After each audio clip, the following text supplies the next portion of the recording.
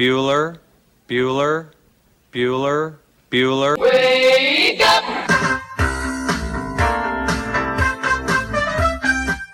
Good morning! Terry Wilson, he's going to throw. Conrad! Touchdown, Kentucky! Touchdown! Kentucky! Victory! Kentucky! Like, give your fans what they want, you dinguses. She probably smokes marijuana. Bad girl. Rubbish! There's buggers over here. Back outside. This is the point where he always hits it. Oh! Aaron Harrison beyond belief. We did it. We beat those British We beat the British. Suck it, Cornwallis. 10 kids. You're basically pregnant for 20 years. Pregnant or breastfeeding. Just wild. Like, that sounds exhausting. Potheads. What an adorable bunch of people. Woodson from the gun, play fake, step it up. He's throwing deep down the near sideline. He's got Johnson. 20, 10, 5, touchdown, Kentucky! Jesus, Rash, get it together. Yeah, It's game day. Come on.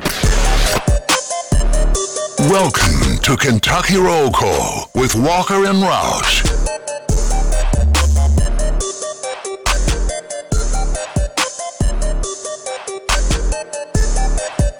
Wake up. It's Kentucky Roll Call.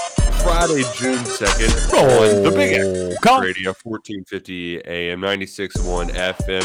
TJ Walker is out, and Nick Roush and Justin Kalen are in, ready to get you ready to rock and roll for an exciting weekend, a busy weekend around the Big Blue Nation, big baseball weekend. So we're going to have a baseball show, big-time baseball show.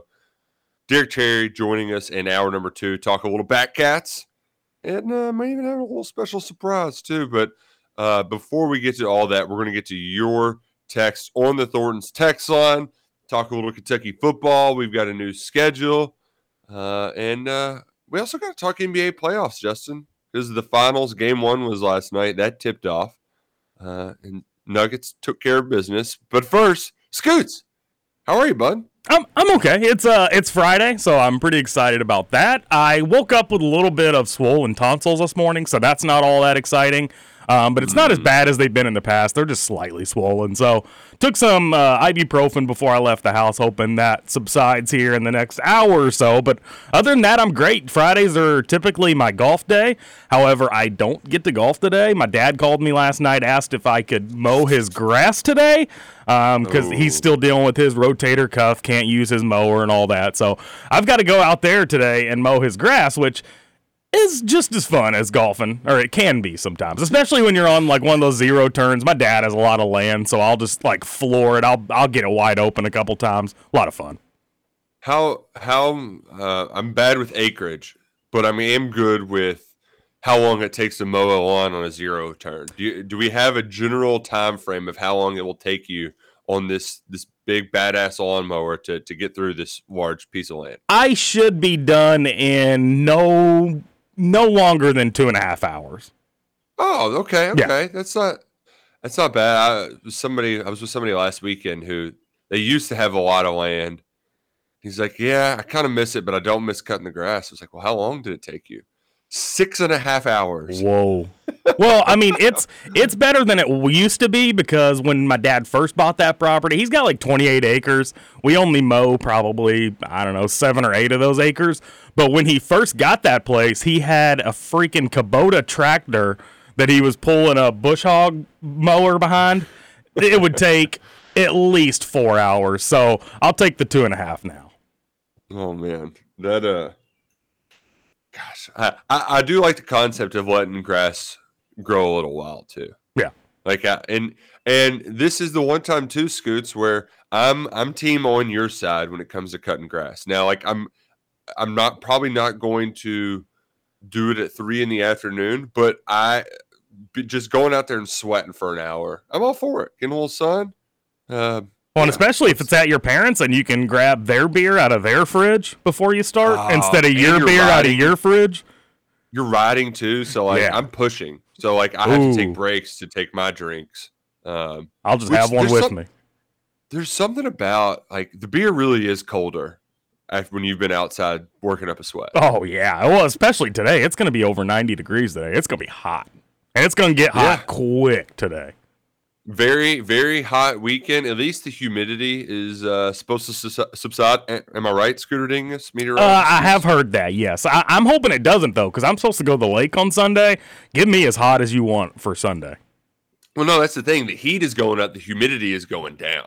So that's the best of both worlds right there. My friend who's got the pool we hang out at, he said the temperature went up 10 degrees from when we were in this weekend. So, wow. Perfect. I believe that, yeah.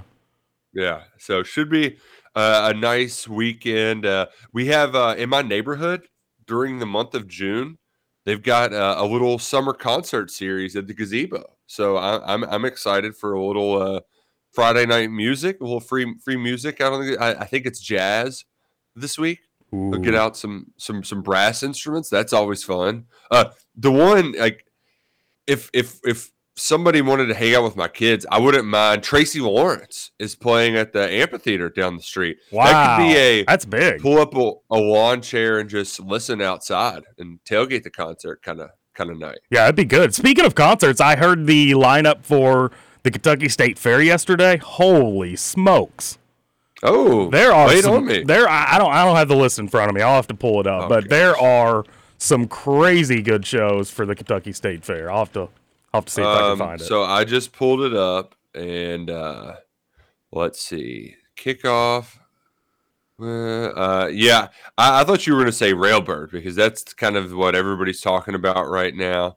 I thought that's what you were referring to, but you'll never believe this, Scoots, but the Oak Ridge Boys are going to be at the Kentucky State. Yeah, that's the one I was really thinking of. And then Larry Fleet, he's another country guy. He's not very well known, but he's really, really good. So I would love to go see him. Casting Crowns, they're a Christian band. If you've never seen them in concert, they're pretty awesome as well. And then Eddie Montgomery. Boys are here every year, though. They are. Yeah.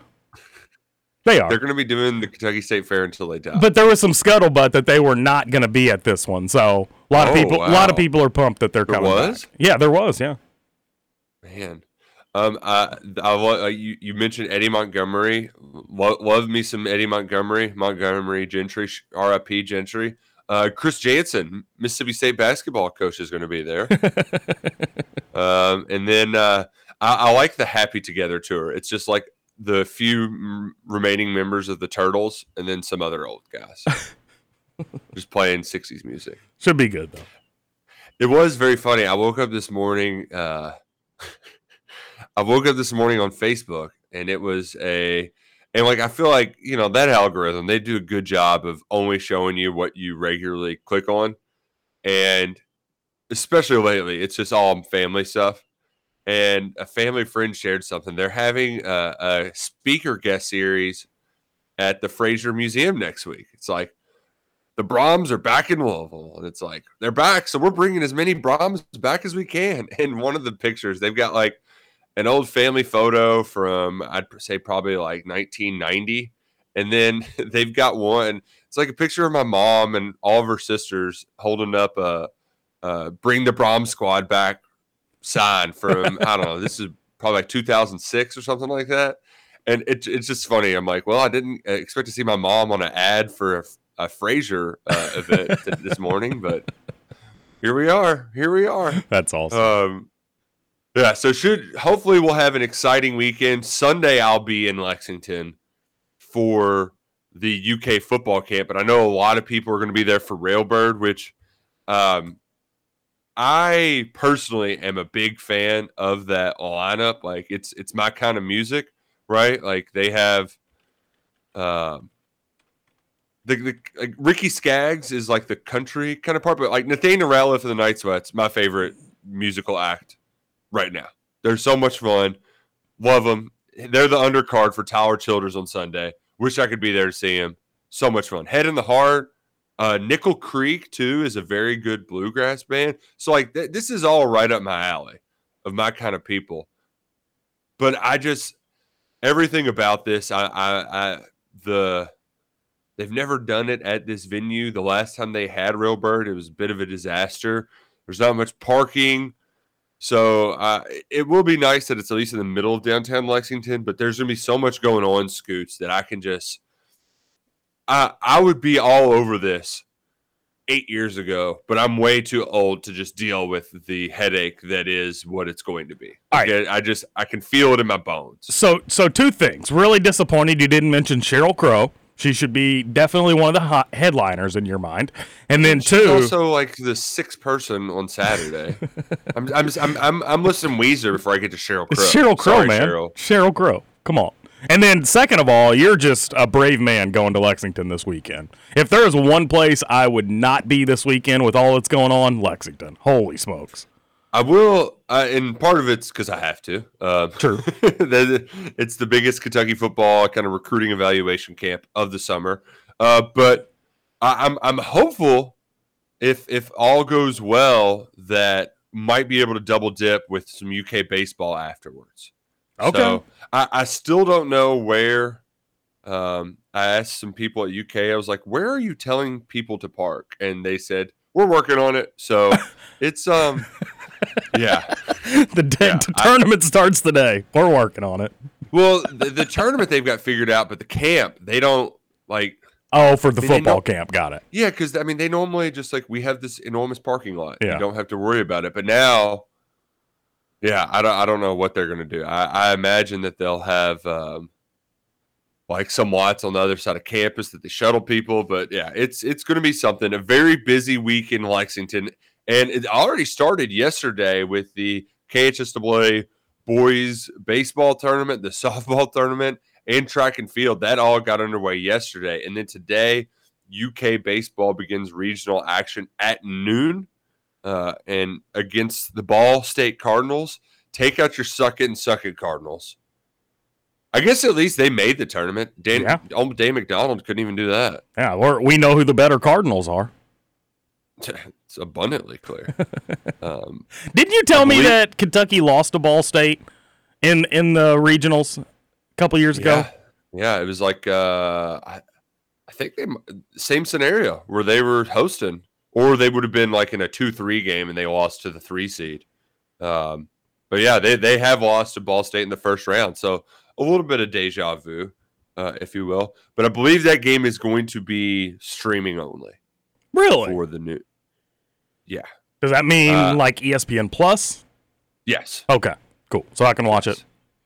Yes. I believe. I'm not.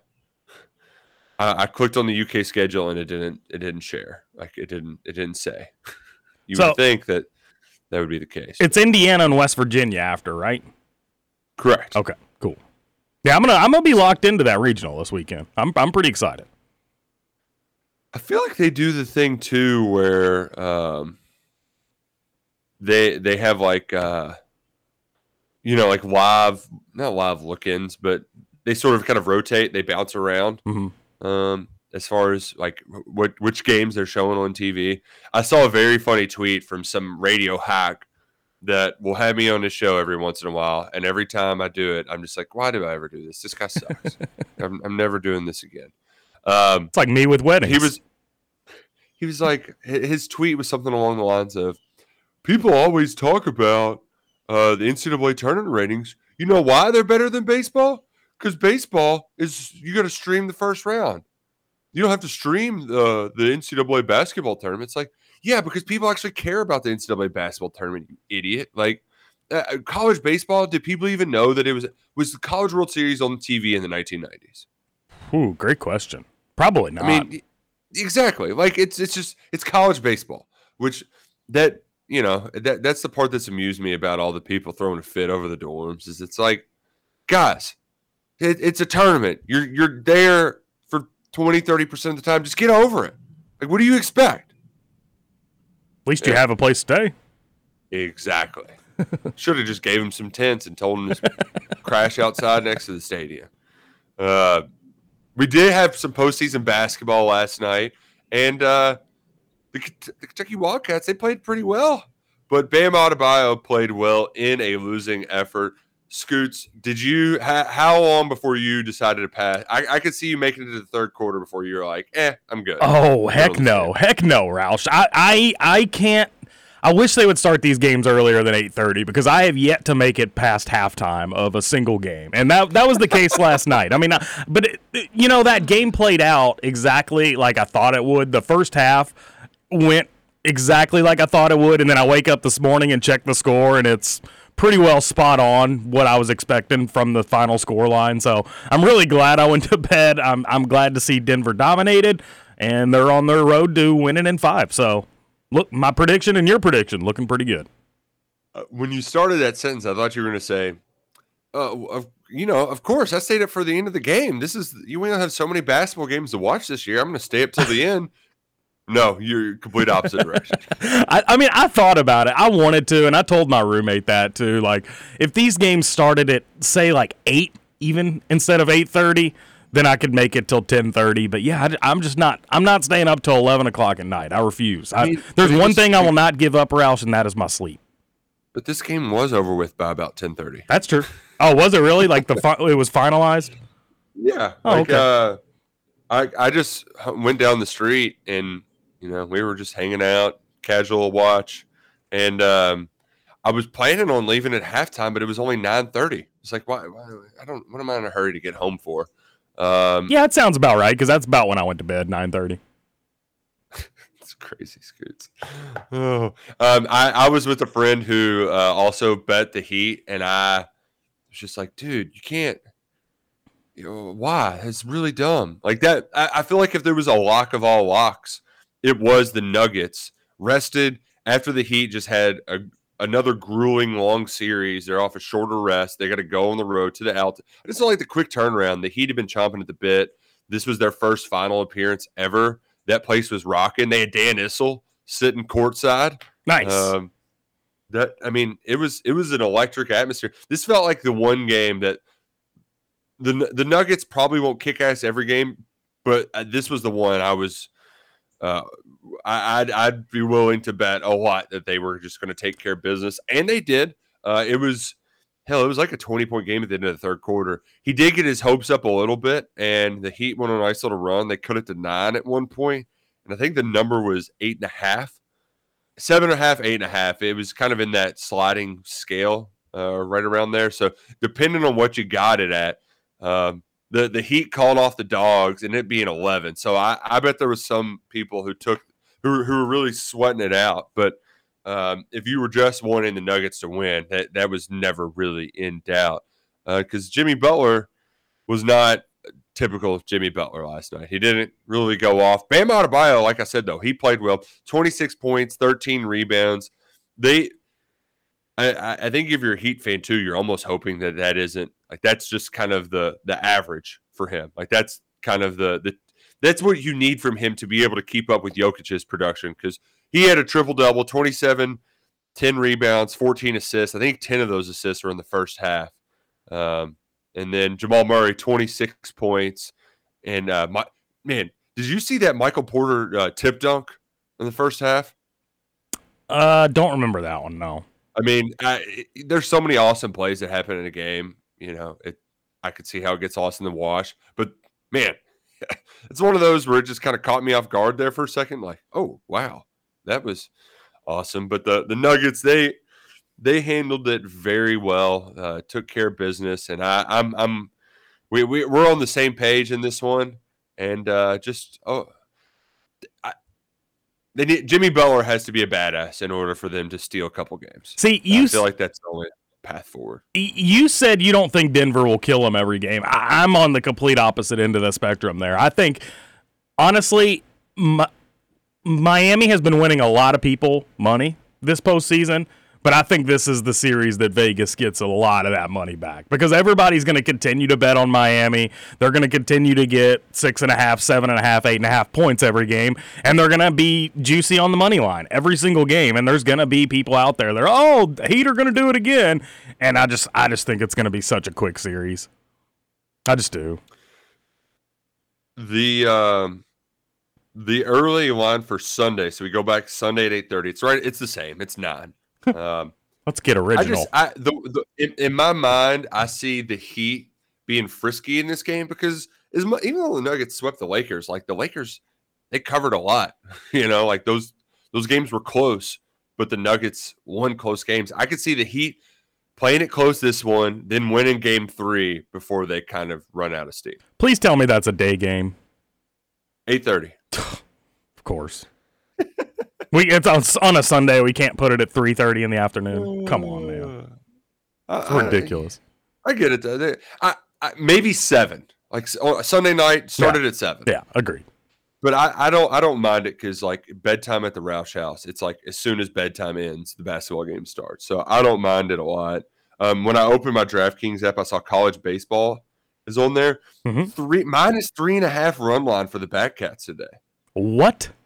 Yeah, minus 3.5? I would not take that. No shot. They are not a high scoring team. The total is 11 too. So maybe under 11 runs. So yeah, I mean, what are they like 8 to 4, 8 to 5, 7 to 5? Yeah, 8. Yeah, 7 to 4. 7 to 4 is the projected score. 3. UK's 3-1, minus 300 to win that game outright, or 1-3. So what's Ball State? Plus 235 on the money line. Man, that's good juice. Yeah, but Kentucky's not losing, so don't bet the juice. I do think if you're just going to do anything, just go just under on the runs. Under on the runs. That's so dangerous in college baseball though, with the aluminum bats and I don't know. I don't really touch over unders on college baseball. Sweating out of under, you're winning when the game starts though. That's true. You're winning when the game starts. Good point. That's how I like to think. We've got a new SEC schedule to get to that was announced last night. Kind of what we were all expecting. But Scoots, TJ's out. He is. So we get to do whatever the hell we want. That's right. Our show. We get to start. We're going to start with the Thorns text line. Get to it a little bit early because we got a couple of guests in hour number 2. And I got a real surprise for our listeners this morning. Oh, boy. Download the Thornton's Refreshing Rewards app. There's a lot of places they got deals for National Donut Day, right? Mm-hmm. Well, National Donut Day is June 4th. You can take advantage of it now. Wow. Download the Refreshing Rewards app. Free donut on Thorns right now. That's incredible. You can get it today. Start your weekend the right way. I know, shout out to all my friends in JCPS. They had their last day of kids yesterday. Last day of school today. Or I guess, showing up, whatever. So shout out to all of you all going out to work in the morning. Go get yourself a donut on the way. Fuel up at Thornton's. It's the best. Thornton's Refreshing Rewards app. Download it today and text it into the Thornton's text line 502-414-1450. Hey, by the way, real quick, you brought up the brisket yesterday. Am I seeing that they're putting brisket on a breakfast sandwich? Am I seeing that right? You're seeing that right. Okay, because so I've had the brisket burrito, like the lunch one, and it is really, really good. But I don't know how I would feel about brisket on a breakfast sandwich. So I might have to try it out. The same way. Yeah. Just because I love the good smoky flavor, I'm just not used to it in the morning. Right. It's just different. Maybe if it threw bacon on it too. Come on. Oh, you double the meat. Yeah, we'll take a double here. It's like you're ordering at a Kansas City barbecue restaurant, which I believe when we went, they gave us like a free side of bacon. Like, hey, we want you to try our bacon. That's awesome. Okay, fine by me. Fine by me. Well, let's get to a couple texts, Scoots, and then we'll get to the football talk. Okay. How about that? Deal. Ooh, this one's for TJ. I'm glad he'll be here to respond. You are more than fine with Ugonna being our center, playing 30-plus minutes a game in the SEC and in the postseason? Yeah. Nick Roush is. You're maybe good with that? Maybe 25 minutes. Ooh. But I expect big things from Ugonna. I expect him to be pretty good. I don't know. I'll have to see how he is at the beginning of the season. I was talking on Spears yesterday that if Ugonna's your starting center at the beginning of the year, that's pretty scary. Based on what we saw last year. I mean, we saw a lot of potential last year, but that's pretty much it, right? I mean, he had his moments where he would do some nice things, but I don't know that that's a guy you want in there 25, 30 minutes a game, especially not starting. The confidence in which he plays offense in the post, like with his post moves, I like that potential there. I like the timing of the shot blocking. Really, just what it all comes down for me is how he is able to withstand the physicality. I mean, that's it. Well, and for Right, him to be able to do that, he has to put on strength this offseason. And he's got to improve a little as well. So, and that's not always a guarantee. You always like to think in an offseason that guys are improving, but you never know. And for me, it's I remember thinking Tayshaun Prince could add weight. Like, he's not going to gain a bunch of weight. He's going to be a skinnier guy. For me, it's more about how he withstands that physicality and just how well he rebounds, because that's you didn't really have to worry about it at a time last year, right? Like that just wasn't a thing. So I know he's going to do well in those against those bad teams, but can he rebound against Michigan, Gonzaga, right? Those early non-conference games, Champions Classic, CBS Pro. How well is he rebounding against those? That's what it all comes down. And how well is Bradshaw rebounding against those teams? I'm not optimistic that Bradshaw can be an elite shot blocker and rim protector. I mean, the dude was a 7-footer, a great athlete that blocked less than 2 shots per game in high school. That sucks, right? Like he should have been blocking 5 a game if he was a decent shot blocker. So I'm not expecting him to do that, but I am expecting him to rebound. So really a lot of it comes down to, now that there's no Oscar Tshiebwe around, how well are these guys going to rebound? How well can he withstand the physicality? I don't know. Well, and to that, it's part of like how well, like the 30+ minutes a game, is he getting in foul trouble because he's trying to block too many shots? That's a good point. Yeah, but in terms of the rebounding, I don't think with Bradshaw and Ugonna, I don't think you're going to need to necessarily lean on those guys to be rebounders per se, like Oscar was, because, I mean, with the class of guys you got coming in, they're all hungry. They all have played basketball for a long time. I imagine this is going to be a group of hungry rebounders. We're not going to see one guy lead the team. It's going to be a different guy every night leading the team in rebounds. Like Justin Edwards, there's going to be games where he has 11 rebounds, right? Very sneakily, right? If they get Arthur Kaluma, same thing there, the Creighton transfer. So you're right in a sense that it's not going to be. It's kind of like how I liken it to Kentucky football running backs. Ray Davis isn't getting 25 carries, but there's going to be guys that have 100-yard games sprinkled in here and there. It's just going to be distributed differently. So I do not want Kentucky to get Kaluma, just because I've never heard a basketball player's name from the 1950s closer to Arthur Kaluma. Like, are you kidding me? Arthur's a great name. Art? Yeah, back in the day. Not now, it's not. It reminds me of that stupid show, Arthur. Oh, that's a great show. What are you talking about? It was great back in the day, but if you watch it now, it's pretty dumb. Oh, no. I have watched it now, and it's wonderful. Without Duke, I sit on my couch and watch it by myself.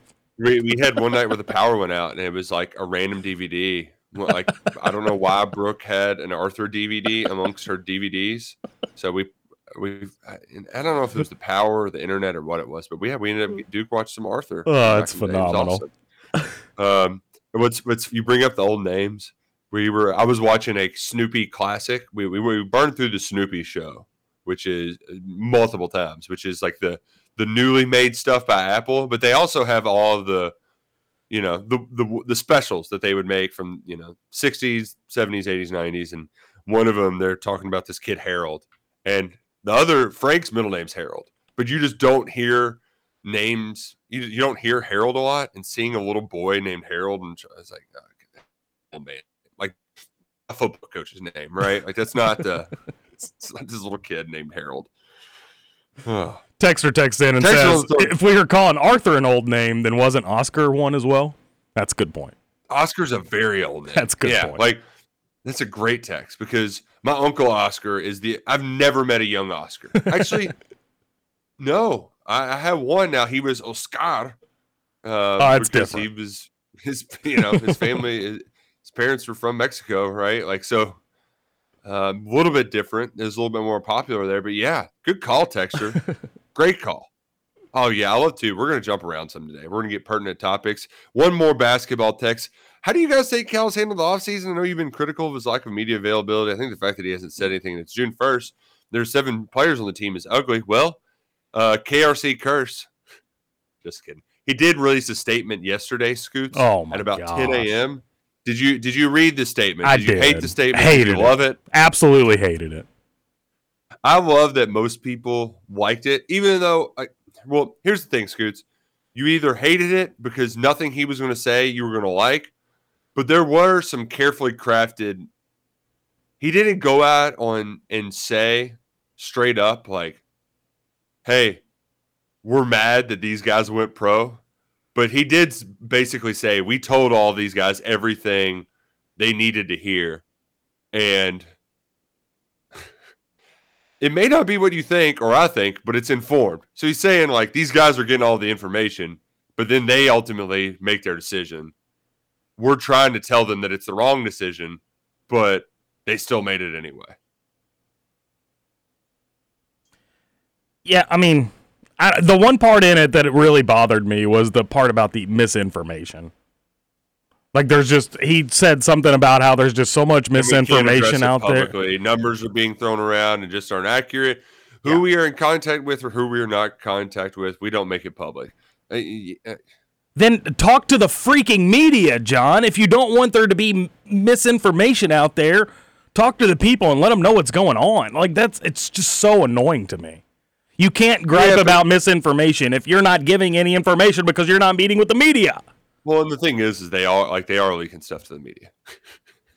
Like they leaked the Oscar 8 million number so they didn't look bad. But then he comes out and says that's not accurate.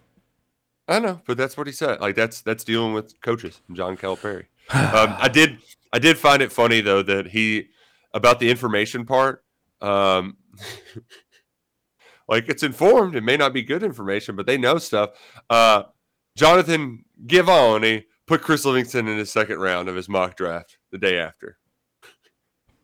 My goodness. He's looking out for his guys at Clutch.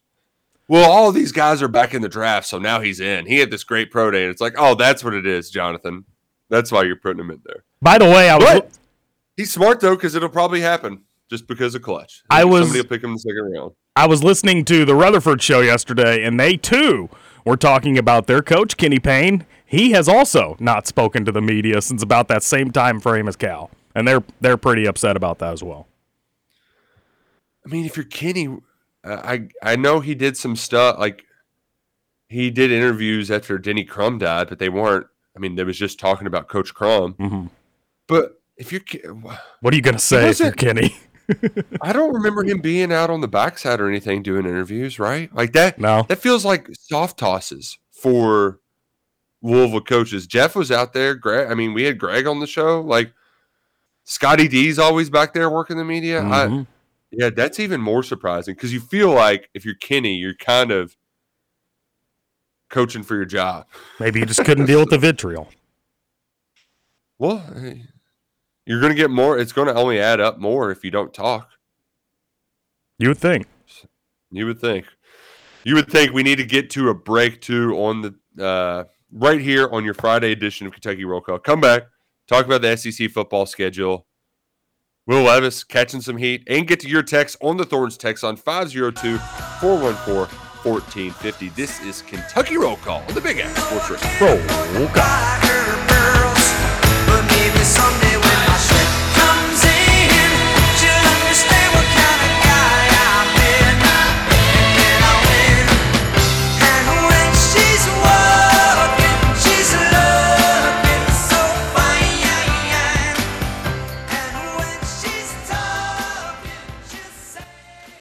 Ask me about Kentucky Roll Call.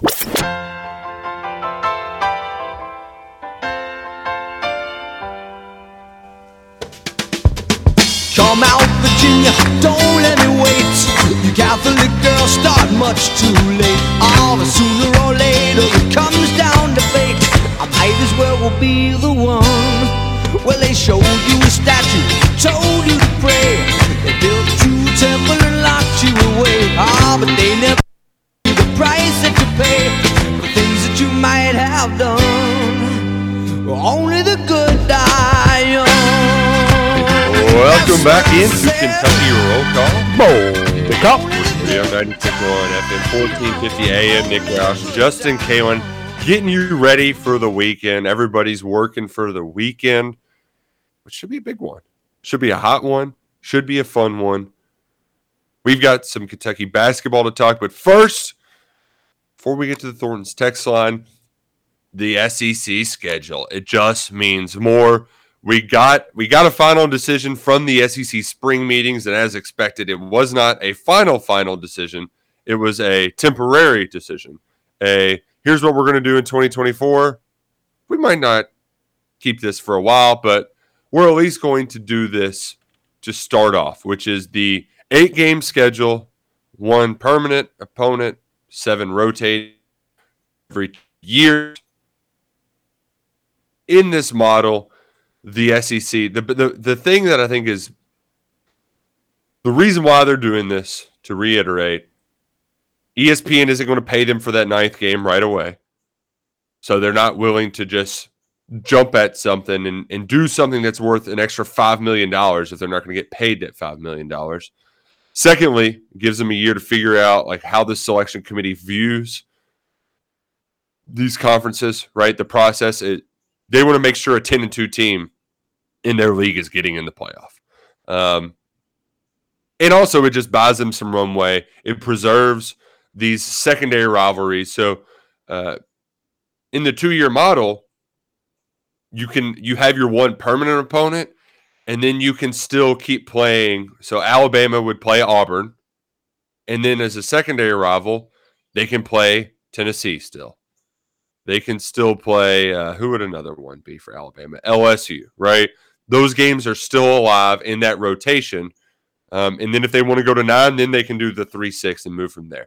So the rivalries hang around a little bit longer.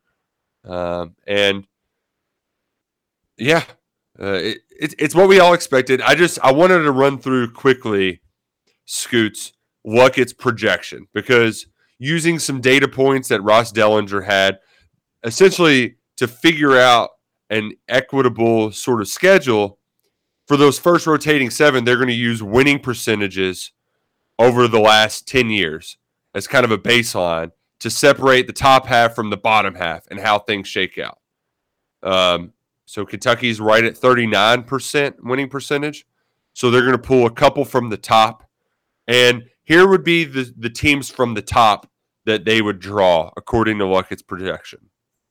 They would get Florida, Georgia, and Texas A&M as their 3 from the top. And then the other 3 from the bottom, in addition to South Carolina, who's on the bottom, it would be Arkansas, Tennessee, who's in the bottom half, Mississippi State. And I guess Missouri would round out 8 to make it an even 4-4 split. So, yeah, well, Scoots, is there anything that immediately jumps out to you that I just shared? Because I'm sure you just heard that potential schedule for the first time. So, yeah, I absolutely did. So this is going to be for this upcoming season or after this upcoming season? 2024. Okay. They're going to have some sort of schedule release party in July, I want to say. But this is just what Luckett was kind of working with that he thought could kind of fit in. Okay, and so that's how they're going to do it, by winning percentage of the last 10 years? Yeah, to kind of split it up, make it even Steven. And he went so far as, because Florida could be considered a rivalry. I doubt it would be. But Mississippi State was at home, A&M home. I mean, Georgia home. I think that's a great schedule for Kentucky. I mean, you all are playing Georgia every year anyways, so what's the harm in keeping them in the fold? And then you get 7 teams that are very beatable. I like it. The thing is it doesn't feel too. I mean, as much as people were making a big stink about it, it doesn't feel like a schedule that's that much different. Other than A&M gets to come to Lexington, and that's never happened before. Yeah, it does feel really similar. Yeah, and also like you sprinkle in Arkansas, that feels like a formidable foe. The last time Kentucky went to Arkansas, I believe, was the game that they had a lightning delay and Kentucky was getting their ass kicked, and Joker Phillips was just like, "We're good. We'll just go home," which is one of the more embarrassing things that's ever happened. So moving on past that will feel good. And hell, I just kind of want to go to that stadium. They got a nice setup down there. I've been to Bud Walton. They're both right next to each other, and it's not too far from where they have their sort of entertainment district where all the kind of bars and restaurants are down there. So, if that's the schedule Kentucky gets, I'm for it. A&M's technically in the top tier, but they're the last team in that top tier. Now that fits into that. Now, did this have Texas and Oklahoma in it? Yeah. Okay. Texas and Oklahoma are in consideration, but they did not make it in Luckett's projection. Gotcha. Okay. So you could draw them, but I think he's probably correct in that in this first 2-year rotation, they're going to be playing all of those Big West. Arkansas is going to get a crack at both of those. The old Southwest Conference sort of foes. Missouri will probably play them. A&M. Yeah. LSU. Right. Exactly. So I would expect to get the Texas and Oklahoma on the second part of that, but you don't have to wait that long. It'll be here before you know it when we're traveling to Austin. So that's kind of where we are with that. The other thing that came out, Scoots, they announced new penalties for field and court storming. And initially, I think we talked about it on here. I think you were mad about it because Indiana, they stormed the court anytime somebody farts the wrong way. But under this proposal, they were talking about maybe taking away home games in the future. Mm-hmm. But they didn't go that far. Essentially, they said, we're going to reset it. We're going to reset the fines, $100,000, $250,000, $500,000. But now, if you storm the court, you don't pay the league. You pay the team that lost. Oh, wow. So not you would be putting money in the pockets of Kentucky basketball or Alabama football if you did that. And the other part of it is they essentially said you need to do more to prevent this by saying, don't storm the field. The players are going to come into the student section with you and celebrate. No shot. Well, they do that in basketball. I think it works in basketball. Football is a little bit more just because of the amount of people, but I remember the Kansas State coach before we knew him, got to know him better in the NCAA tournament. He was standing up on the scorer's table with a microphone in his hands, talking to the crowd. Right? There's ways to do that in basketball. I feel like football, it's a little bit more challenging, but when Kentucky won at Missouri, it was obviously different because it was on the road, but that's kind of what happened then when they won in that walk-off. There was a bunch of players that just went up into the UK section. It was awesome. You had that at the Florida win last year. So it's an imperfect solution, but I'm glad they didn't go extreme, Scoots, because taking away home games because fans celebrated too hard was stupid. Yeah, absolutely. Now, it was a very dumb idea. What happened to the money before this? Did it just went to the league and then that got dispersed evenly amongst the schools, or what? Yeah, it probably went to their scholarship fund or, general scholarship fund or general something. Gotcha. Or another. Yeah, I don't know how much this will. I don't know. I don't know how much this will help prevent court stormings, because if you're not playing a rival, if Kentucky's playing Alabama, and you get the win down there and you storm the field, or even at home and you're giving money to Alabama, does it really even matter? Alabama's got a ton of money already. Yeah. So I could see I could see you not wanting to do it if you're playing a Tennessee, because that's your rival and you don't want to give your rival money. But at the end of the day, does it really even matter? Is $100,000, $500,000, is it going to make that big of a difference for that program? Some games, like you said, Tennessee was going to storm that field against Alabama no matter what. Yeah. I'm wondering though if there's some games that were on the fringe, right? I don't even know what a good example is, because Kentucky got fined because when Kentucky beat Mississippi State, they were a top 25 team back in 2018, and a couple dozen college a few people in the student section jumped on the field, and UK, that people said that UK ended up getting fined for it. If they made this, if it was a norm, like that they said, football teams would come up in the stands, I think they would have, and people wouldn't have stormed the field, and that would have been fine. So I'm wondering if some of these fringe games, it's hard to talk as Kentucky fans about this because I think Georgia's the only team they would storm the field for anymore. And Kentucky fans don't storm the court for anything else. So they would for Bama. If they played, they would for Bama. Yeah, and they got Bama this fall. So yeah. But I don't know any other I don't know any other scenario where it's and in that one, Mitch Barnhart will gladly pay the fine. It's worth it. Yeah, that was kind of my point. Yeah. So I think that there's some you're just not going to stop, but can they prevent some of these fringe ones?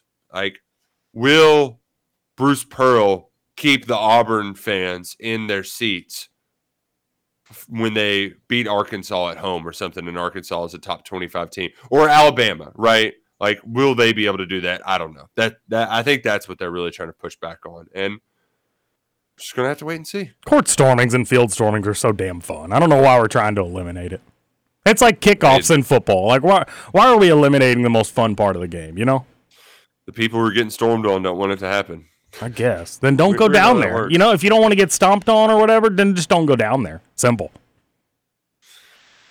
Well, and the players, they don't want their players to get stomped on, but they added some measures too about getting them off the court quicker, all that sort of thing. But yeah, we'll see.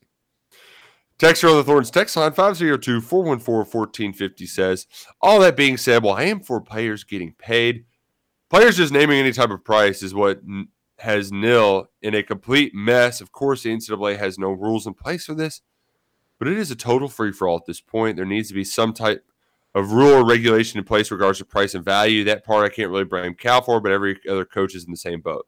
See, Texter, there was a good article by Pete Nakos in On 3 where, I'm not always carrying the company water, but it was a couple weeks back where he spoke to, this is on the football side of things, so it's a little different, but the market has leveled out for football, whereas they know that players aren't just naming prices and they're throwing out these huge $1 million deals. Like the Nico Amaliva $8 million deal, those are done. So the market values change in football because they realize they've got a budget to work with, and you have to prioritize positions that are going to cost more, like offensive line, offensive tackle, quarterback, and edge rusher, aka your positions that can go with the number 1 overall draft pick.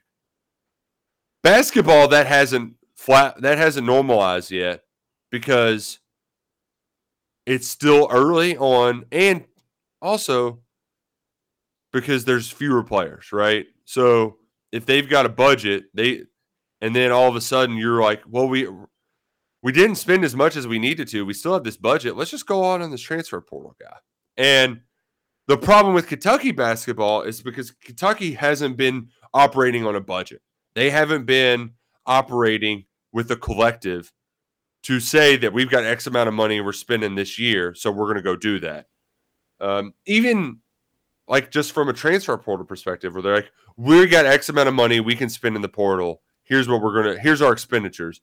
And that's probably why they're trending away from David Jones, who, it's very funny. This guy, it's like three times he's gone in the portal where Kentucky's been seemingly an option. He's the St. John's guy. Yes, and now Memphis is trending because Memphis has their ducks in a row and is ready to spend some money on this guy. So ultimately, I didn't realize this too until I was listening to my boss yesterday, Matt Jones on KSR. Reeves is the only portal guy they've gotten in the nil era. They've only gotten one. I mean, they were getting 2 and 3 portal guys a year, and then now in the nil era, they aren't just paying guys. That's not right, is it? Didn't Kellen Grady come from the portal?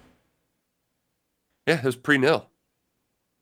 Now I guess, yeah. He committed to Kentucky. Nil became available that summer, so he got paid, but not. It wasn't a thing when Kentucky got a commitment from him.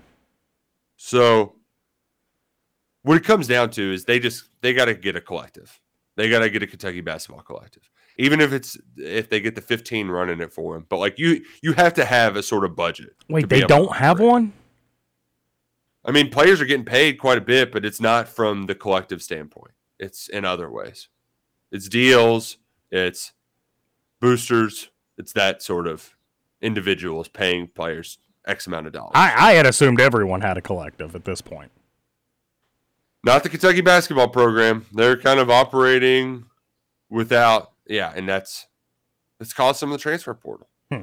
So there's also some message board scuttlebutt that expect some big news, Kentucky fans. So who knows? Maybe we'll get some roster news today. I doubt it's it'd be nice if it was Arthur Kaluma. But outside of that, I don't know if there's any player that could pop that would really move the needle a ton for me. Although they do just need bodies. So getting bodies, that's important at this point. It's just like the players have complete and total control with their leverage, and Mark Emmert is just sitting there with his thumb up his butt and having zero answers. Total joke. Well, Mark Emmert's retired. It's Charlie Baker now. So can't just blame him anymore. Thank and God. Also, like I think it will normalize. It will a little bit. Just got to have procedures in place. That's it. I think that's what the texter's saying is just you got to have some sort of rules and regulations to kind of. And this was my thing at the beginning of this whole thing is how are we going to police all of this? And there's still to this day doesn't seem like there's any sort of policing. Well, how do we police coaches on them giving price demands? Like, should Monty Williams? He got fired and then became the richest NBA coaching contract in NBA history. $12 million. Should we be mad at him for that? Jeez, OP. I mean, granted, he got fired. He wasn't exploring other options like some of these guys are. But like, it's the market. It's what's willing to pay them. Yeah. So I don't blame the players. Get your money, dude. No, yeah, I don't blame the players at all. I just blame the NCAA for not having this thing tightened down. Well, and it will eventually normalize. It's just here's the problem. I think this is more of on Kentucky. Like your Kentucky basketball, you should have been ready for this. Like you should have known that players were going to start demanding money, right? Mm-hmm. Like what? Of course, this was going to happen, and you set a precedent thinking that you weren't going to do this, and now turns out that all the top ones are just going to shut you out because you're not playing ball. You're not playing by the established norms, and at the SEC spring meetings, the coaches, they don't like it, but they're doing it. Mark Stoops doesn't like it, but he's doing it. Cal doesn't like it. He's not doing it. It's going to cost him. Yeah. Plain and simple. A texter on the Thornton's text line said, Jack and Matt both said something along the lines of the ball is Kentucky's court, or it's all in Cal now regarding Reeves' potential return. I found that funny. It's very much a two-way street. If you remember, he did the same thing last summer, and there was rumblings he might flip to Oregon. Yeah. And ultimately, Reeves flinched first. Well, now Reeves isn't going to flinch. Like, he has more leverage now, and Kentucky has to make a move. So go do it. Go do it. We've got to go to a break. It's the top of the hour. When we come back, we're going to talk a little baseball. I was wrong, too, Justin. The Batcats are on the SEC Network today. Oh, nice. I just didn't. Yeah. So there you go. Noon SEC Network. We're going to talk about that with our friend Derek Terry, and also talking Reds baseball. Yeah, I'm excited for Reds baseball. It's weird. Big baseball show. A lot more to get to on Kentucky Roll Call when we return right here on the Big X Sports Radio. They call me Hell. They call me Stacy. They call me Her. They call me Jane. That's not my name. That's not my name. That's not my name. That's not my name. They call me Quiet, but I'm a liar. Maybe Jolie's style, always the same. That's not my name. That's not my name. That's not my name. Over? You say over? I ain't heard no family. Welcome back for Hour 2 of Kentucky Roll Call. Nothing is over until we decide it is. With Walker and Roush. We're just getting started, bro. And welcome back here into Kentucky Roll Call on your Friday, the final show of the week. And while we've got some time, just a reminder, stop into Salsaritas today. 2 locations in the Louisville area, Middletown and St. Matthews. Great fresh ingredients, marinated meats, wildly addictive chips. Make sure you get the extra seasoning for your chips to sprinkle on top. Anything you want from Salsaritas here today. Make sure you go visit them and use your rewards for Salsaritas. You can get some sweet deals, lots of money off. Make sure you check out Salsaritas here today. Justin Kalen back with Nick Roush here for hour number 2 of Kentucky Roll Call. A loaded roll call here today, Roush, and we've got a fun hour left. Oh, man. I'm just glad we kicked it off with a little big voice from the Scooter Dingus. That's got to get all the listeners fired up. Fired up for the weekend. Any golf? Any golf happening this weekend? I don't think so. No, I think I've got to take some time off, unfortunately. Don't make fun. What? Don't make fun. Is it the wrist? Yeah, it's been giving me some fits here the last couple of days, so need to take some time off. But admittedly, Roush, I have not been icing it. I haven't been like giving it the care it needs. So maybe I should start to treat myself a little bit, take care of my body. Yeah, you probably should try that. That would be a good idea. I hope you'll be good by July 4th when they're having the golf scramble at Park Mammoth Golf Club. Oh, that's a month away. Yeah, I'm good. Golden. You better be good enough by then. It's a great way to kick off your Independence Day. Short little drive down to Park City. Beautiful golf course. Four-person scramble. $80 a pop. They'll have it all down there. Shotgun start, 9 a.m. Get in a fun scramble. Start off your day the right way. Then maybe, jump in a pool afterwards. Something could be a lot of fun. Come on. Check them out. ParkMammothGolfClub.com. 270-544-7200 is the number. We're going to be out there soon. Don't have a set date just yet. A few weeks. But it's one of the many courses on the Big X Sports Radio golf cards that. Oh, thanks for Father's Day gift. They're almost out. Thanks for saying pool, by the way, Roush. You just gave me a new plan for today. After I cut my dad's grass, I'm going to hop, skip, and jump over to my mom's and hop in her pool. That's a great idea. Do it. I'm going to. Do it to it. Yeah, except maybe rinse off first. You don't want to make the pool dirty and sweaty. Oh, it'll be fine. It's got chemicals in it. It'll clean it all out. I'm sure she would be happy to hear that. I mean, the kids. So at my mom's, they have a hot tub and then a pool, and then there's like a little sandbox type deal. Not a little sandbox; it's a huge sandbox. But the kids always like to play in it, and she lets the kids go straight from the sandbox into the pool. So I'm sure it'll be all right. I think you'll have yourself a nice time. Should be a good day for it. Just don't get too much water in the sand. Then it just that's true. Not as fun to play in the sand. It is fun reading your text on the Thorns text line 502-414-1450. Nil is an excuse we have a culture problem. Playing for Cal just hasn't been fun, and no other indictment than players running from your program. I mean, TJ always says though. And he's kind of right. I mean, you returned almost too many people last year. Should have ran Severe Wheeler off. There was almost everybody back. So while there is something to that, it is year to year. It changes quite a bit. The problem is just getting players to want to come now via the portal, more so than anything. John here. Good morning, fellow Cat fans. Hey, keep your heads up. I like that our team is getting younger. We have been older lately, plus the freshmen we have coming in, I believe, will be special players. When it's all said and done, they will be mentioned with the likes of John Wall, Anthony Davis, etc. Ooh, big talk, John. Reeves will come back, and we'll add 1 or 2 more players. In 2012, we won that title with a rotation of 7 players. This is not doom and gloom. We will be in the Final Four. We will win number 9. Put me down saying that is today. Sorry so long. I'm just frustrated. You just got to keep the positive talk up. I get it, John. It happens. That's a good way to put it. The worry, though, is that there aren't enough quality older players. That's the worry. That's the worry. Why is Cal not coming on KRC and KSR to speak directly to BBN? That's one of the most frustrating things. We want to hear from him. Instead, it seems intentional that he's driving a wedge between the local media and himself. I wouldn't even mind if he just did a press conference, too. Just be nice to hear from the coach. But, we're going to hear from other people instead.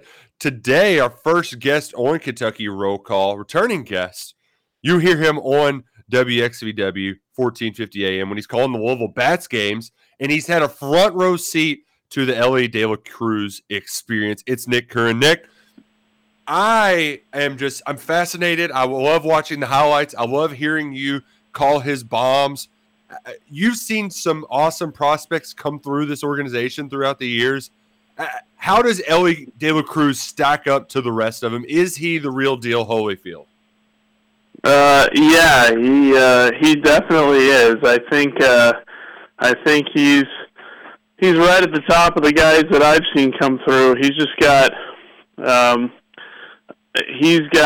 everything when it comes to the tools and physical attributes that you want from someone. And our hitting coach Alex Pelaez kind of described it to a bunch of folks the other day as having Billy Hamilton's speed with Giancarlo Stanton's power with Rafael Furcal's arm as a shortstop. He's just got a little bit of everything you would want, and so athletic and such a sort of infectious personality with how much fun he seems to have day in and day out just playing. So yeah, I don't think there's any doubt he is the real deal, and he's big things certainly expected. When he steps up, you see him in the lineup card. He's getting ready to step up to the plate. What's going through your mind? Are you preparing for to deliver and there's another deep ball to left field? Like what's going through your mind whenever he's stepping up to the plate? I'd say it's just like anyone else, just kind of ready for whatever may happen. But I definitely think with him, for fans watching, and it was definitely true on Tuesday night. He came up in the ninth inning with one on and one out with the Bats trailing by one, and I think everyone expected something, and that's kind of the special part about him. He comes up there in a spot like that with everyone expecting him to come through in some way, and then was able to deliver with a home run to walk him off on Tuesday night. But I think that's one of the special things about him is that even when everyone expects him to do something and come through with all eyes on him, he's still able to do it. And I think that's kind of a mark of really good players in their respective fields across all sports. And that's an attribute he definitely possesses. Yeah, it's one thing to just see the highlights of him smashing taters, and they're like going over scoreboards. But it was another thing on, like you said, on Tuesday night when he walked it off, and it's just like, of course, he delivered in the best moments. But the Bats, they're rocking and rolling back in town. Is it 6 straight wins now, Nick? Well, 3 straight, 8 of 9 going back to last week in Syracuse, and definitely rolling right along. 5 games over 500 for the first time this year, and a chance to win a 5th straight series. Went 19-7 in the month of May, which was the best May in franchise history by winning percentage. Yeah, it's been a fun team. Elly gets a lot of attention, obviously, and with good reason, and Christian Encarnacion Strand, another highly touted Reds prospect in the middle of the Bats lineup, gets a lot of attention. But it's really been this entire lineup, just up and down 1 through 9, has been hitting the ball incredibly well. This has been one of the top offenses in the league for a while, second in the league in team batting average overall, and in particular in the month of May, I think led the world in a lot of offensive categories. But it's just been so much fun to watch, and a long time coming for a Bats team that hadn't been over 500 at all at any point of a season since 2016, and now 5 over, which is also for the first time they actually made it to 7 over at one point in 2016, or maybe a couple points, but 5 over for the first time since then, and just still rolling along and still able to just really wreak havoc on opponent pitching. Well, I'm excited for what's happening this weekend at Louisville Slugger Field. Sunday's Kids Day, 1 p.m. First pitch, and there's inflatables inside. I've got to be in Lexington at some point, but I'm going to try to get over to the Bat Stadium beforehand. But that's not the only big promo I got. Aside from Kids Day, what else is happening this weekend? I'm seeing Ali Night is Saturday. What's happening at Ali Night? Yeah, a lot going on this weekend. Ali Festival Night tomorrow night, sort of helping kick off the Muhammad Ali Festival that is now a yearly event each summer in the city after the passing of the champ several years ago. We'll have the Muhammad Ali Center at the ballpark. They'll be giving out wristbands to the first 1,500 fans through the gates, and just a night to sort of remember Muhammad Ali and sort of everything he stood for. That'll be the big theme of the night. Going to have special hats in the Bats team store that you can get in store only, sort of a design based on the Everlast trunks of Muhammad Ali. Those should be in the store tomorrow night, a special thing, and then fireworks after the game as well. So a lot going on tomorrow, a lot going on tonight, Girl Scout night. So Girl Scouts will be camping on the field after the game tonight, and also it's Lou Gehrig Day around baseball today. So just all around baseball, including at Louisville Slugger Field, a lot of efforts to raise money and awareness in the fight against ALS. So that'll be a big part of things tonight, and then fireworks after the game tonight as well. So a big weekend, and then as you mentioned, Sunday's Kids Day. Kids get to run the bases after the game. The inflatables there inside before and during the game, and then kids eat free on Sundays also, and $5 tickets available for kids. So a lot going on throughout the weekend, and batsbaseball.com if you want to come on down or need more info about anything from the week. But it should be a fun weekend with Ellie here and the Worcester Red Sox in town. A lot of history with that franchise that intertwines with Louisville back in the 70s. So a pretty cool week it has been so far, and weekend it should be at the ballpark. Roush, you enjoy your Kids' Day. I'm going tonight for Samoas and Thin Mints, okay? That's a great idea. Current voice of the Louisville Bats. We appreciate you joining us. And also enjoy LA Day Cruz while we can. Hopefully we get a couple more weeks of him, but you never know when he's going to get that call. You don't, but yeah, that's right. But definitely enjoying it while we can, and another reason to come out as soon as possible so you can catch your glimpse before he potentially goes to the big league. So hopefully everyone can do that, and appreciate you all having me. Yep, it's good to have you on. Nick Curran from the Louisville Bats. They're in town this weekend, so if you can't make it to Lexington to watch the Batcats, you can still get your baseball dose this weekend. And yeah, the inflatable thing on Sunday, the fact that it's inside too, it's an early day, like that is the perfect activity. Yeah, it is pretty cool. It's gonna be hot. You can go inside, let them cool down. I'm looking forward to that. Maybe they'll have a couple of the inflatables with water in them. But then you don't want to get them like wet, Scoots. They'll bring their bathing suits. It'd be all right. I don't think the inflatables are going to have water in them. They're inside. They're in the little area. Your kids are young enough. Just let them run around in a diaper. It's fine. Well, one of them doesn't even wear a diaper. Wait, Duke doesn't wear diapers anymore? No, man. He's fully potty trained? Yeah, heck yeah. He even I don't remember pick out his underwear in the morning. I don't remember that update. That's pretty cool. Yeah. We're still doing pull up at night just in case, and it's very rarely wet. But I would rather I'd rather do that than have to actually clean up a wet bed sheets. Sure. But I digress. Let's get back to the Thornton's text line briefly. 502-414-1450. World War II Road to Victory and the Pearl Harbor docs on Pearl Harbor Fox on Netflix are solid. People think we are living in trying times now. # perspective. I've seen the whole World War II in color, but have not been back on my BS with the Pearl Harbor Fox. Haven't heard that one.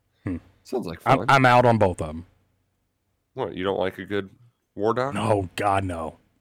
No, there's so much more I'd rather watch. Wait, what? You just don't like learning about sacrifices? I'm just not big Predecessors made? I'm just not big on history in general. Like I don't know why I need to worry about what's happened in the past. I should be concerned about what's happened in the present. History's going to repeat itself. That's why, Scoots. Well, then I'll be the ignorant one, and you all can tell me what happened. Oh gosh. Scoots. Who's DJ pulling for in the dozen tournament? Don't know. Does Scoots hate all sketch comedy? What about Golly and Keeves are out of order, or Key and Peele? You did hate Chappelle's show. I right? have never heard of either of those two. Key and Peele, never have seen it, so I can't say honestly how I would feel about it. But yeah, I think You Should Leave's no good. I do like SNL from time to time, so that's kind of sketch comedy. It's a different definition of sketch comedy. Yeah. You never seen Key and Peele? Never. What were you doing? Living life, hanging out with girls, being cool. That was the one good show on Comedy Central for a while. Gosh.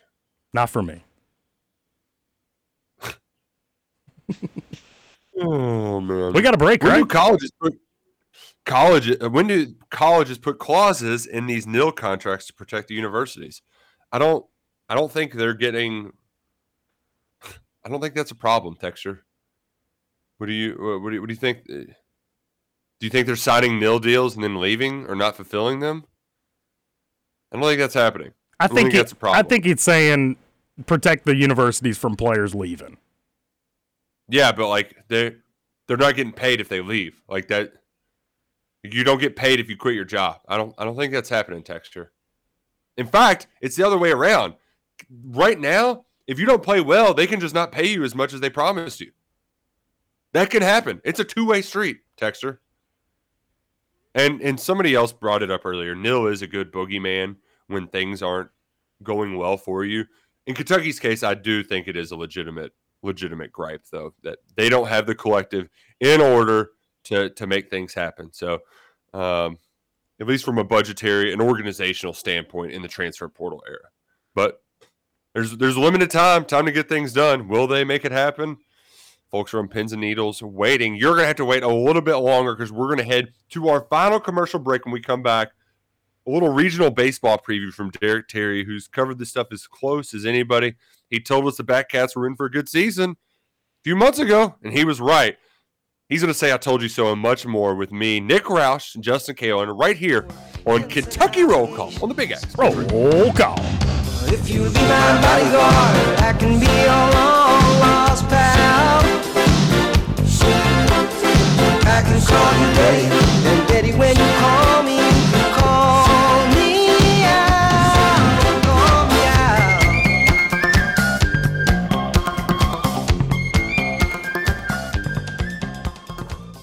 Welcome back to Kentucky Roll Call. Well, when in Rome. Yes. Please go on. Do as the Romans do. It's an old expression. Oh, I've never heard of it. Oh.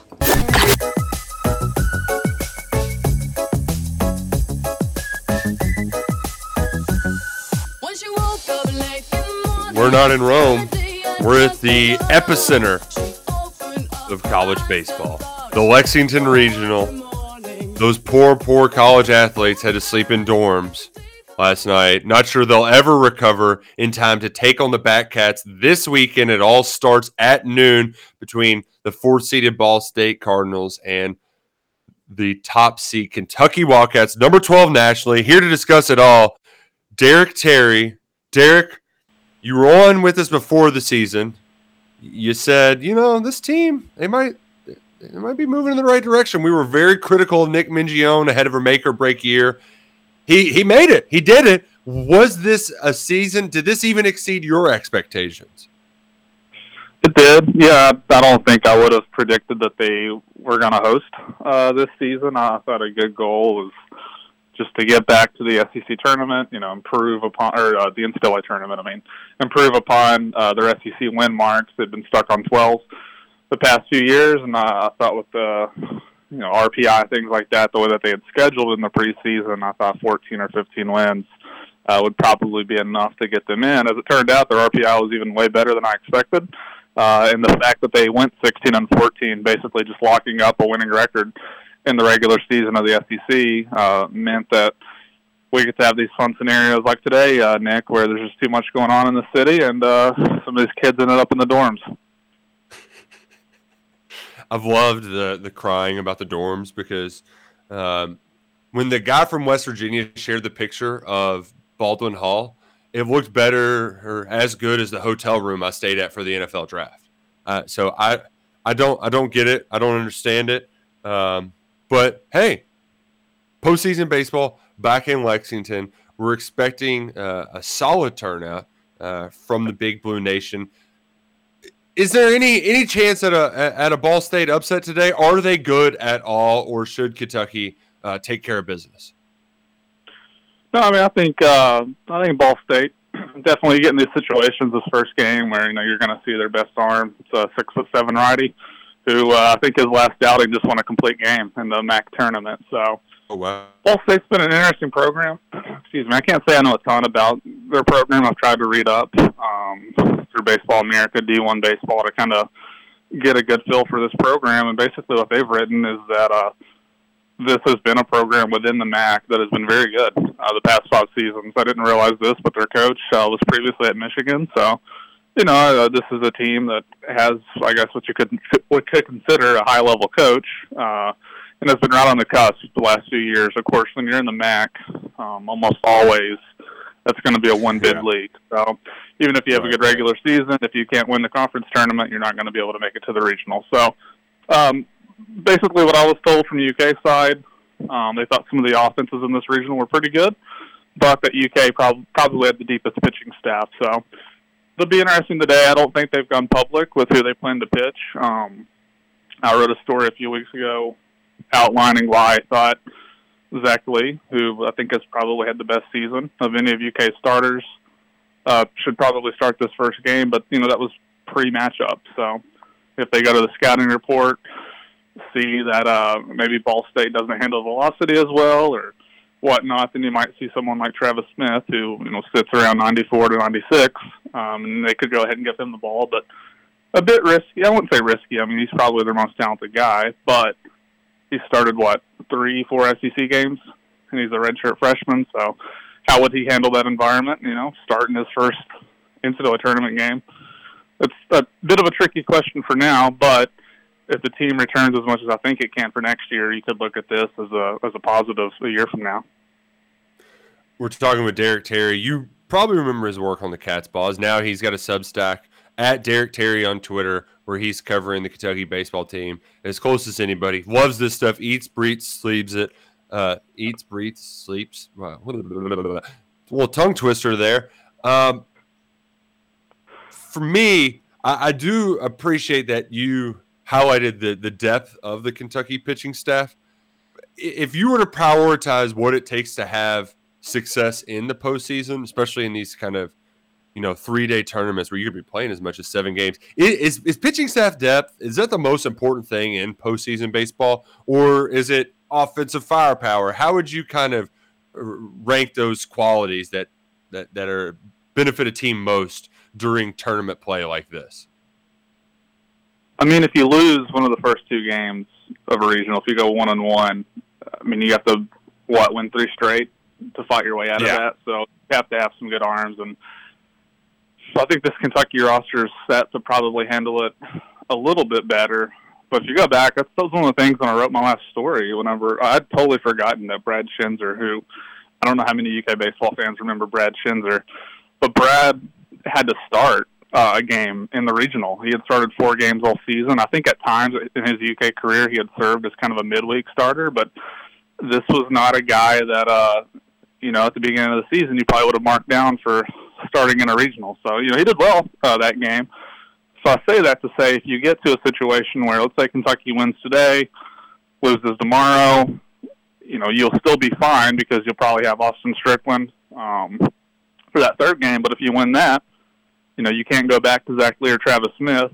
You have Tyler Bosma this year, who has been your regular Saturday starter, but he struggled so much to the point that he's probably not even going to pitch the game 3 if assuming they get to a game 3. So it gets a little tricky. You have to kind of work your way around it. A lot of the MLB guys who don't normally pay attention to college baseball come around this time of year to complain about pitch counts.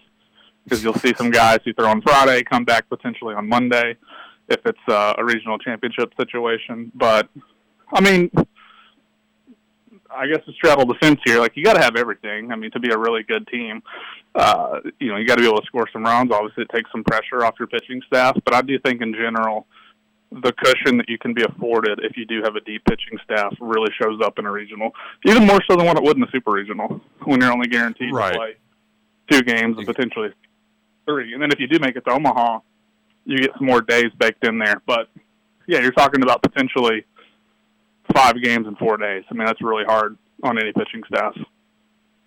Yeah, I'm curious if you're handicapping the all right. Who would you rather Kentucky see on Saturday? Let's say you beat Ball State today. Who would you rather see the Cats take on tomorrow at Kentucky Proud Park? West Virginia or Indiana? I'd say Indiana. I mean, West Virginia had the Big 12 Player of the Year. I think they won a share of the Big 12 regular season title. That was a team that pretty much all season, if you were checking the bracketology, a lot of experts that do that projected them to host a regional. So I think they're definitely. I think some might say Tier 1, A and B, UK and West Virginia at the top. Indiana, I'm sure you've got some Indiana listeners just based on where you are. They came here in a midweek game, and, those are tricky to – I don't want to take too much from midweek games, but UK run-ruled them, and from what I remember, that was a pretty young team. Indiana was not built through the transfer portal. They were, mostly high school guys they'd recruited.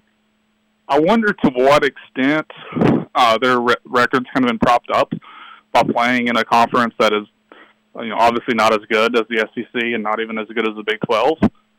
So it's not to say that I don't think they could beat Kentucky. It's just I would probably I feel pretty safe in saying I think that they're probably the 3rd team in this region, and UK and West Virginia are at the top. Okay, well, I appreciate the insight for this weekend. Derek, you were watching a little bit more closely when Kentucky went down to Baton Rouge, and I believe they just only stole one game from that series. Mm-hmm.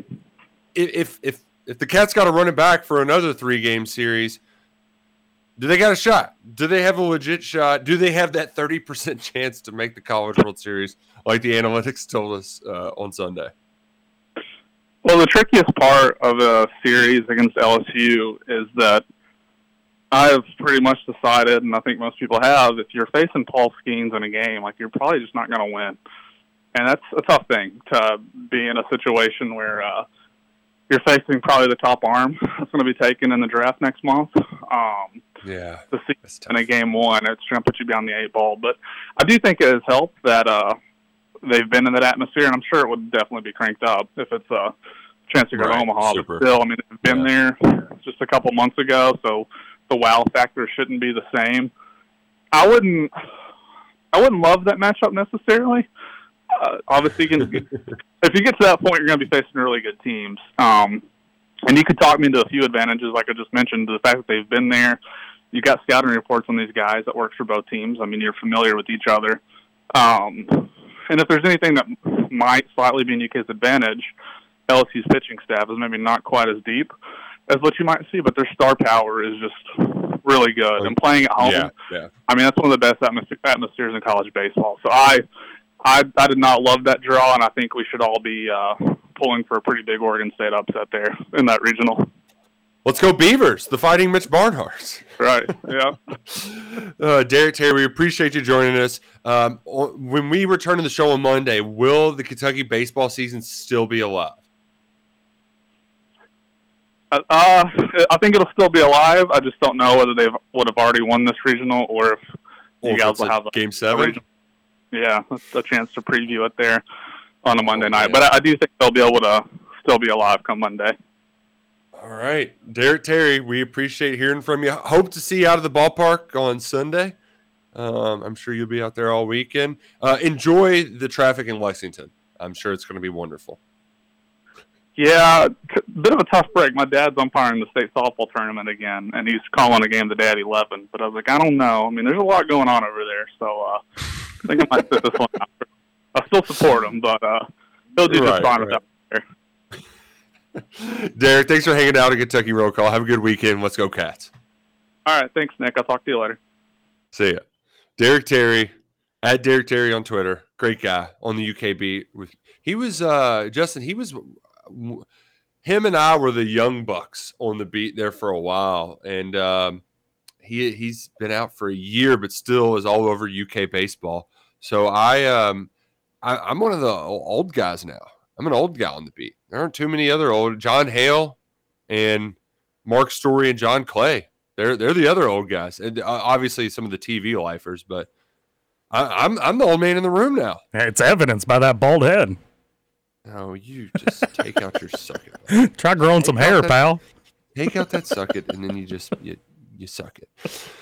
Text on into the Thornton's text line 502-414-1450 is the number. You text in, we read it on the show. We're going to wrap it up and get you out here on your weekend. Well, Oscar's higher power let us down again. Come on, God. We thought you were with us. Come on, God. We keep forgetting that Oscar drama before the St. Peter's game. Cal and his teammates dealt with all that nonsense and then took the high road and didn't mention it. I also wonder how much of a big deal he made about it, because we didn't hear about it for a long time. So I wonder if he made it known to all of his teammates or just to like the coaching staff. So we may never know. Yeah. Did Tom Hart think that was a cute story? Did any press ever look into that story or ask questions about it?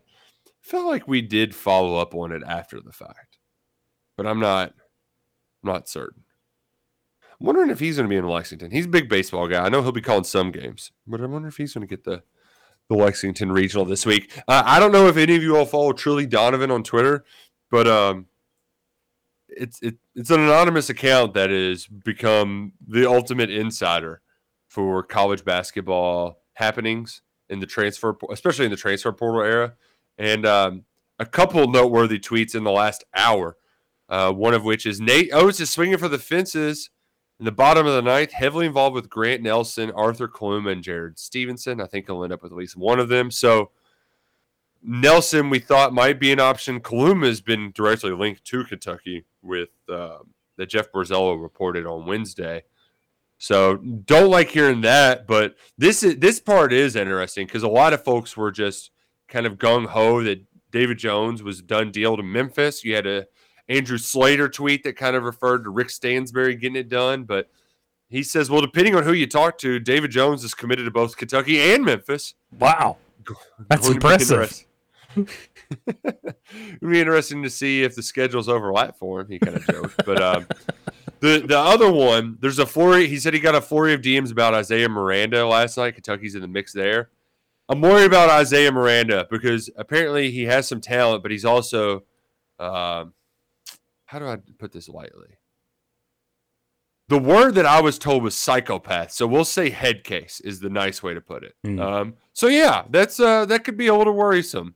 Bringing a guy in like that to a bunch of freshmen and experienced guys. So yeah, who knows what's going to happen there, but I'm definitely going to be, I'm not so sure about Isaiah Miranda. So whenever that happens, you can look at the highlights. If you like the highlights, sure.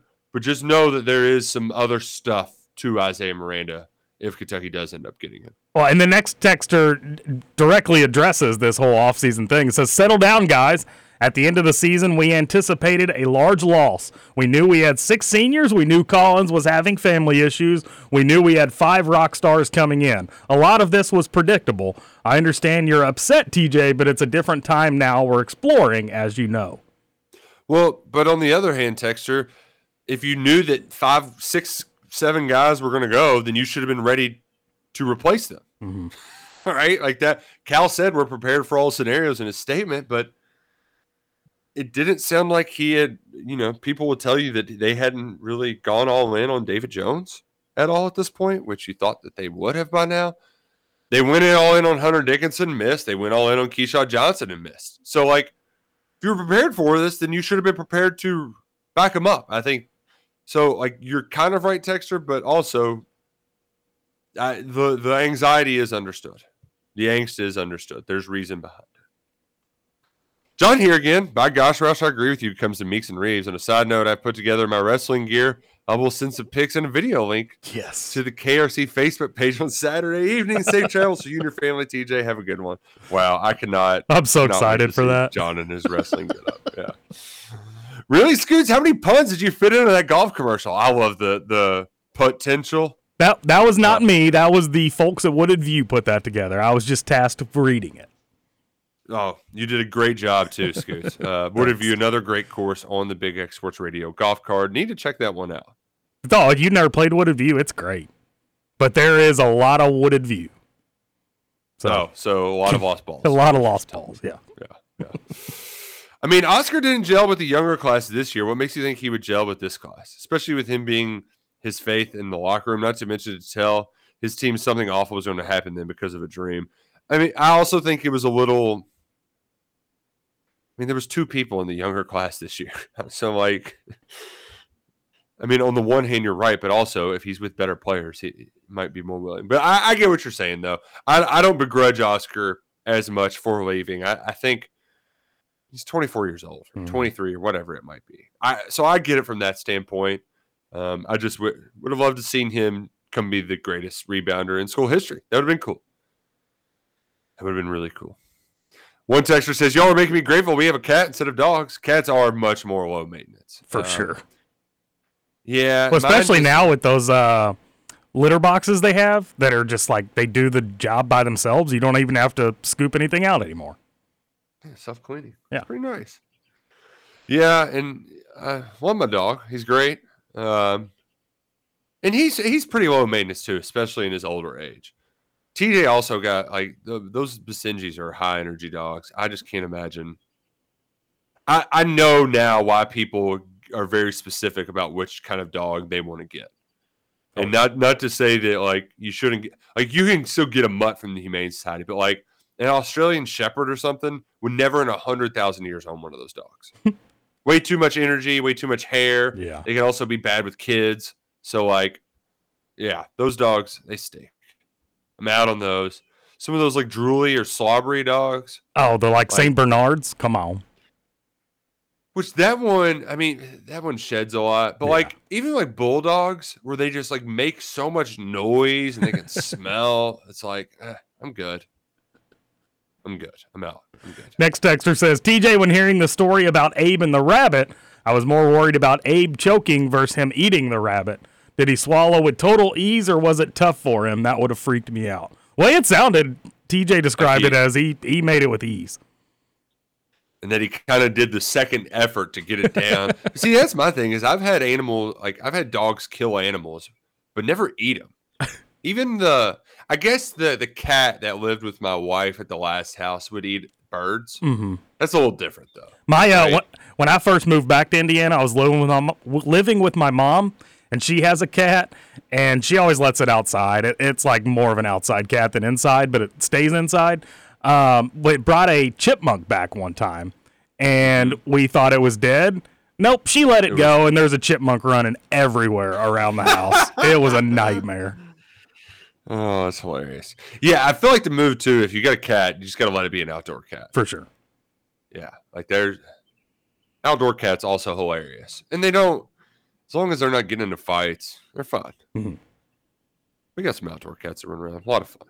Salt Lake City Brian here, my friend with perfect thoughts on Cal's comments. Quote, we want people that want our culture and want to be here is what cheap companies say when they don't want to pay people. Man. By the way, Roush, I brought this up on Spears yesterday. That whole thing that Cal put out, is that not verbatim what he says on our promo that we run here on Big X? I mean, it's literally word for word what he says on our promo on Big X. Yeah. It's crazy. Yeah. And the thing is, I mean, that works to a degree, but like times have changed. Yeah. They want to be here. They just want to get compensated how they deem fairly. And I don't think that's asking too much. Like wanting to be here, like I want this job at the Big X, but I also don't want to do it for free.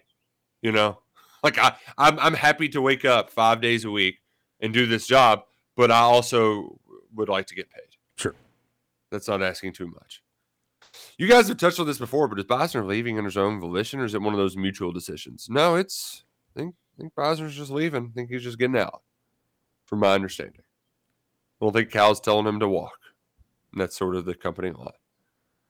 TJ, I'm not sure your nil take is correct. It may be with a freshman coming in expecting to go to the NBA the following year, but what about older transfers? If it's that good, then why have we only gotten one transfer in the nil era? I mean, the point TJ's saying is people are making good money here, but they are not receiving the numbers guarantees that most people receive. That's kind of the norm everywhere else. And I totally get it I get it more so if you're a transfer too. Because for a lot of these guys, it's like their last hurrah. They want to know that the checks are going to come in at the first of the month, right? Well, and it kind of goes full circle here. Right? I mean, a collective would go a long way in this. Yeah, exactly. That's the way to do it. I think, and it's more so from just being able to budget and like operate with a balance sheet instead of just like relying on people to throw in money. Mm-hmm. It just feels like a much more long-term strategy instead of just a short-term finding money where we can't sort of deal. Lastly, our previous team not having good Neal deals, they were let down, according to KSR. That's why Reeves is hesitant on coming back. Losing our entire roster is all Neal related.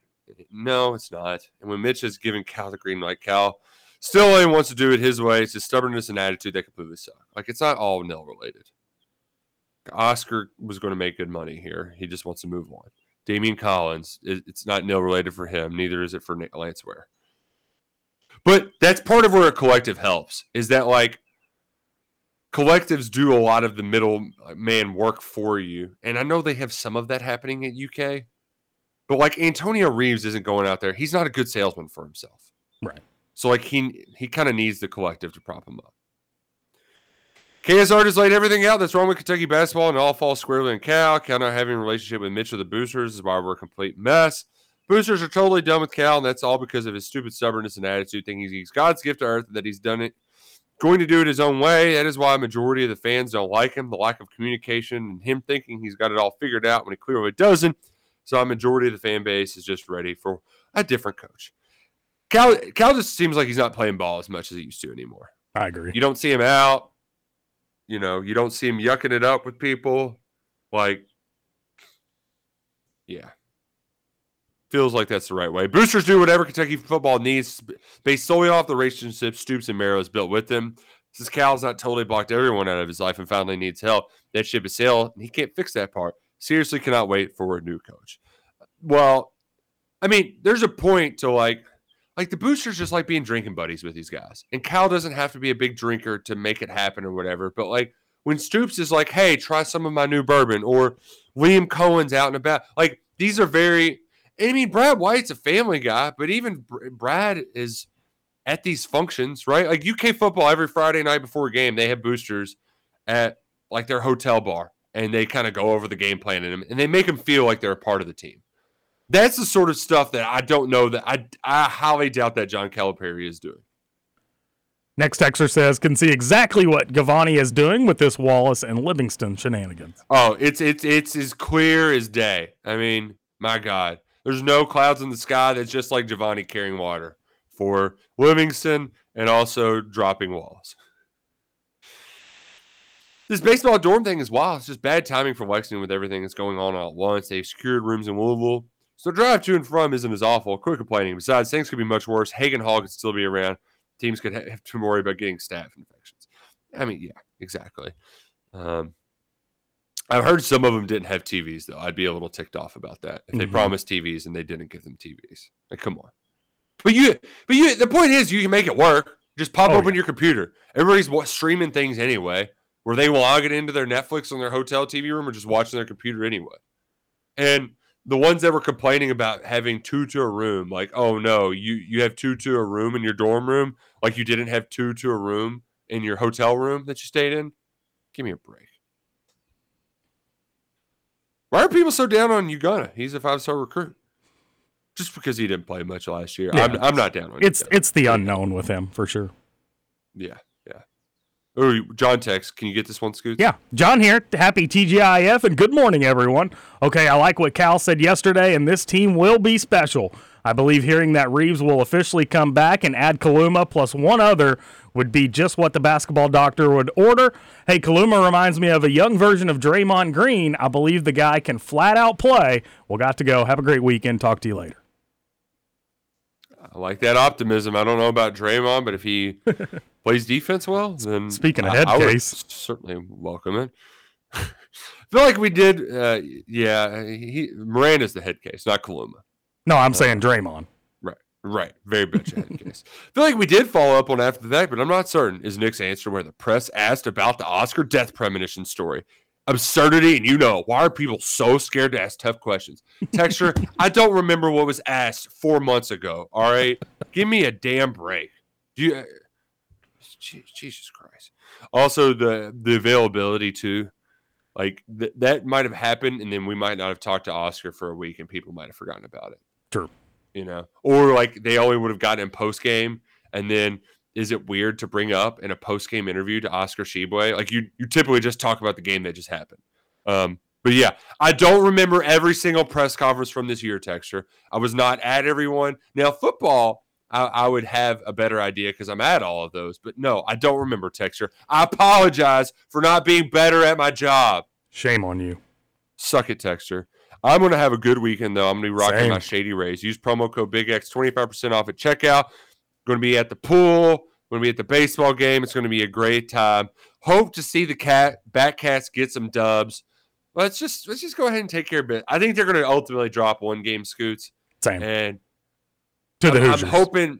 I'm hoping that it's game 6. Close them out Sunday night. That's my hope. They will drop one to Indiana, but that's it. That's all they'll lose. Okay, you heard it here first, folks. Enjoy your weekend. Should be the Scoots and Roush show again on Monday. Woohoo! We'll see you then. Happy weekend. Happy June. Go Cats. Go Crow Green. For Nick Roush, myself, I'm Justin Kalen. No, I'm not. I'm Nick Roush. Dyslexia for cure found. We're getting weird on a Friday. See ya. Roll call.